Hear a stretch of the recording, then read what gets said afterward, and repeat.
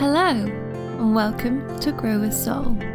I'm Kate Ferris, a coach, writer, hiker, and recovering high achiever, and this is a Work in Life podcast. Join me for discussions and musings about how our work can be a small and magical part of a bigger, more meaningful life. So come on in, get comfy, and let's begin. Hello, and welcome to Grow a Soul. Over the last few weeks, I've been pre-launching the cabin and writing a lot of content on the blog that really digs into some of the concepts that we'll be immersing in the cabin. In the last episode, How to Have a Fulfilled Life, I very briefly covered the 9 pillars that are in the cabin and that are kind of the key themes to having a fulfilled life. So today what I'm doing is sharing the 4 deep dives from the blog, and that's presence, devotion, ritual, and effort.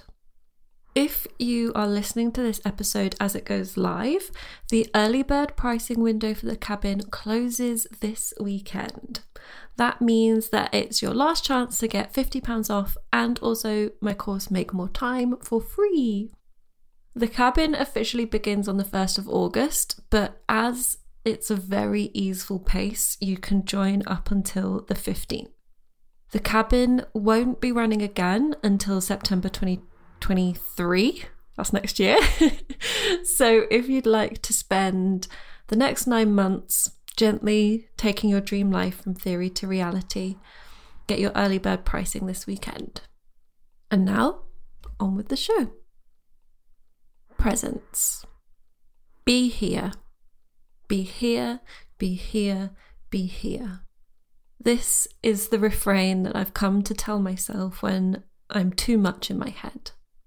Often I am my most present on a walk in the hills, but even there I can find myself an hour in and realising I haven't been there at all. I haven't really seen anything. I haven't heard any birds. I haven't been living in this life. I've been somewhere else entirely. When I am not here, I am not living. This is what I have learned.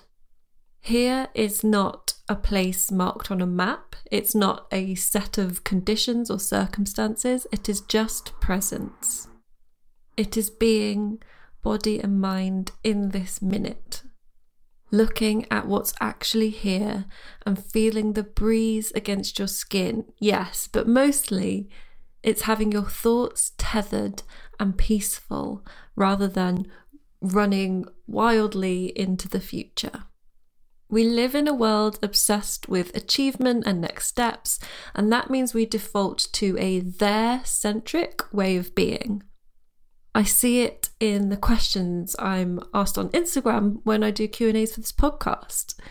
What do I do when it feels impossible to get where I want to be? How do I get there? I am no stranger to existing there instead of here, to spending time daydreaming and longing and planning and thinking about what it will be like once I have achieved something. I used to think about how perfect life would be once I was working for myself, and then I thought about how perfect it would be to live in a house of my own, and then I thought about everything I'd do once I'd moved out of that house and into a new one.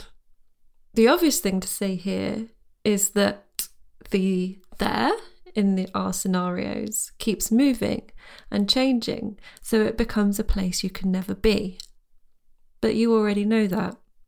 You've heard enough people on the internet say it and have lived that exact same pattern enough to know that it's true. The real problem to me is that hours of this daydreaming about there adds up to days of daydreaming, and those days add up to months, to years, to a life of mentally existing in another time.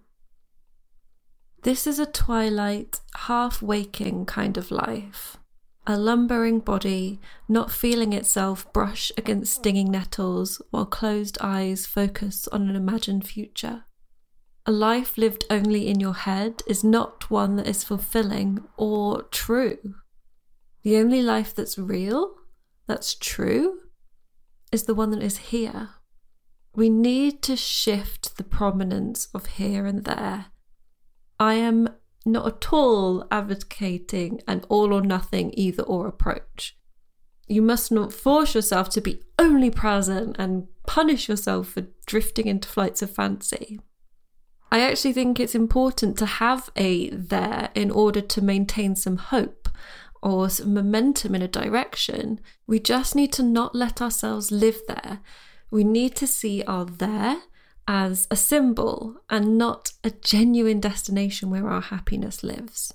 Your happiness lives where you put it, so why not put it on the table in front of you? Start to catch yourself slipping off to there and say, be here, even if it's just for a little bit.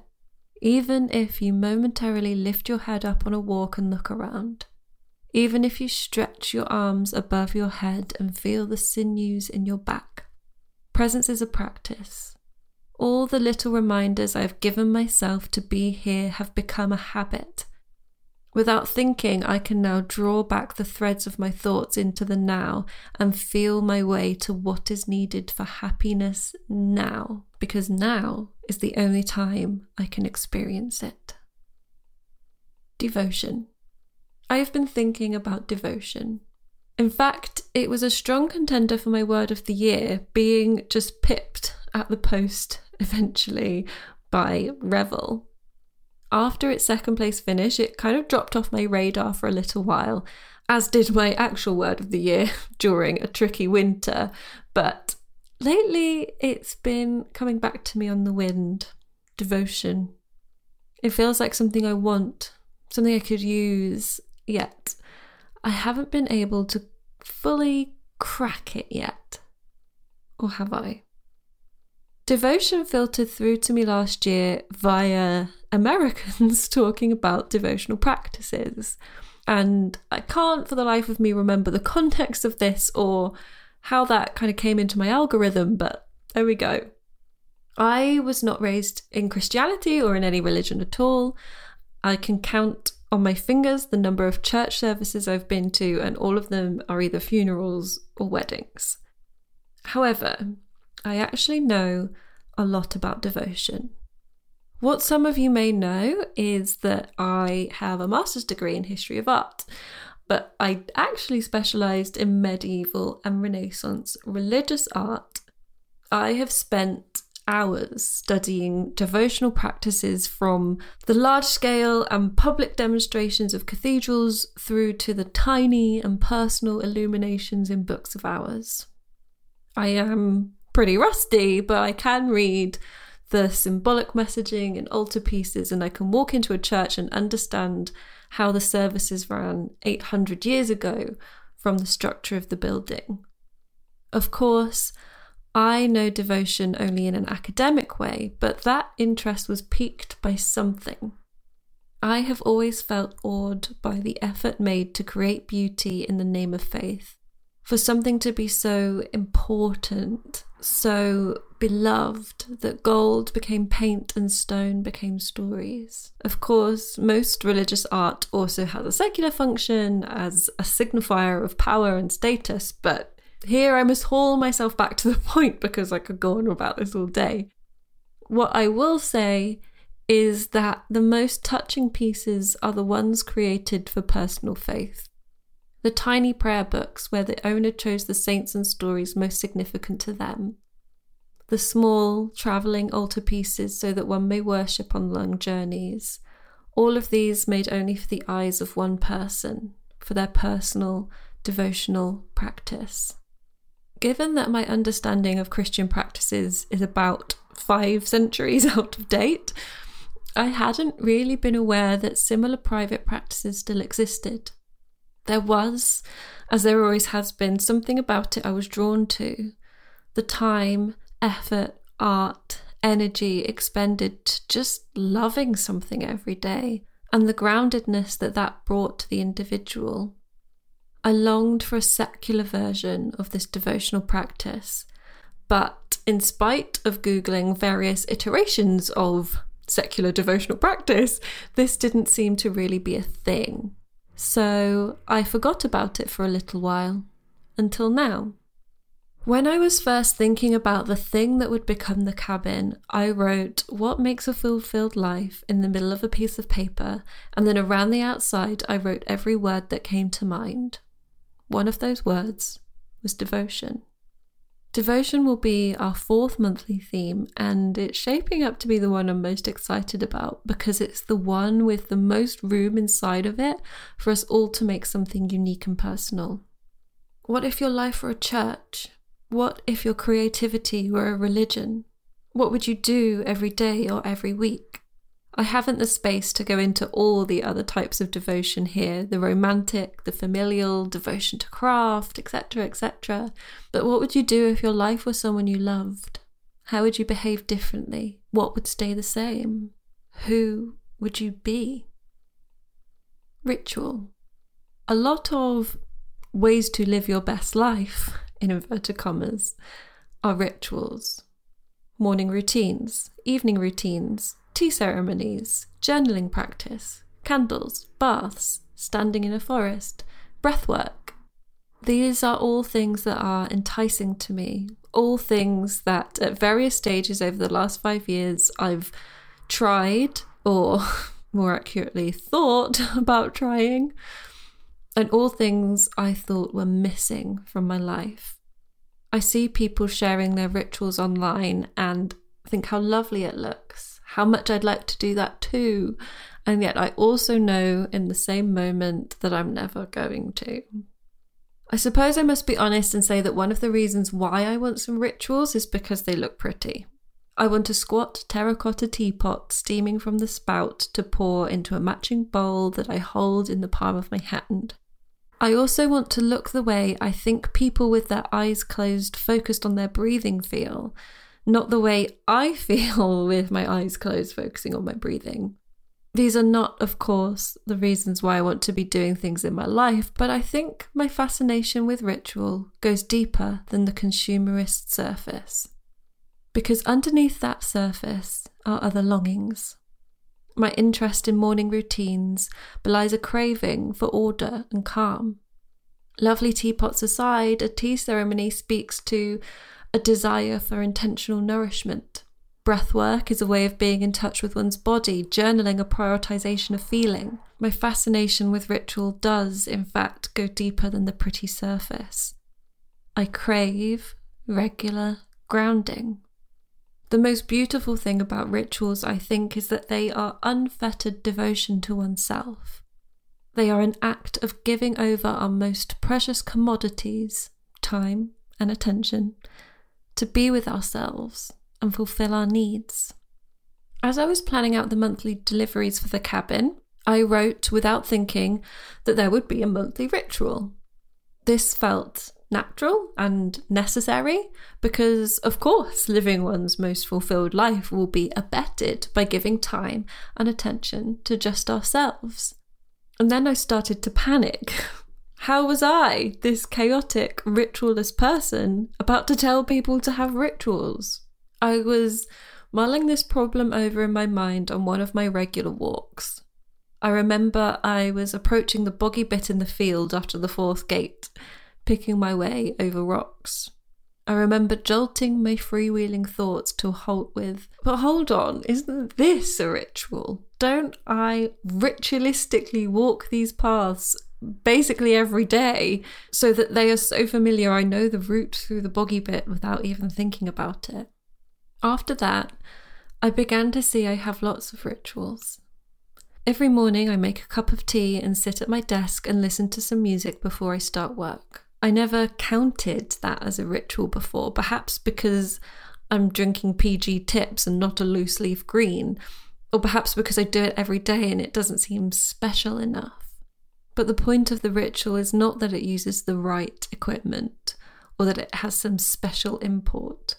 The point is that it is time devoted to grounding into yourself. When I thought of rituals, it was always something I thought I needed to add to my life, something that was missing.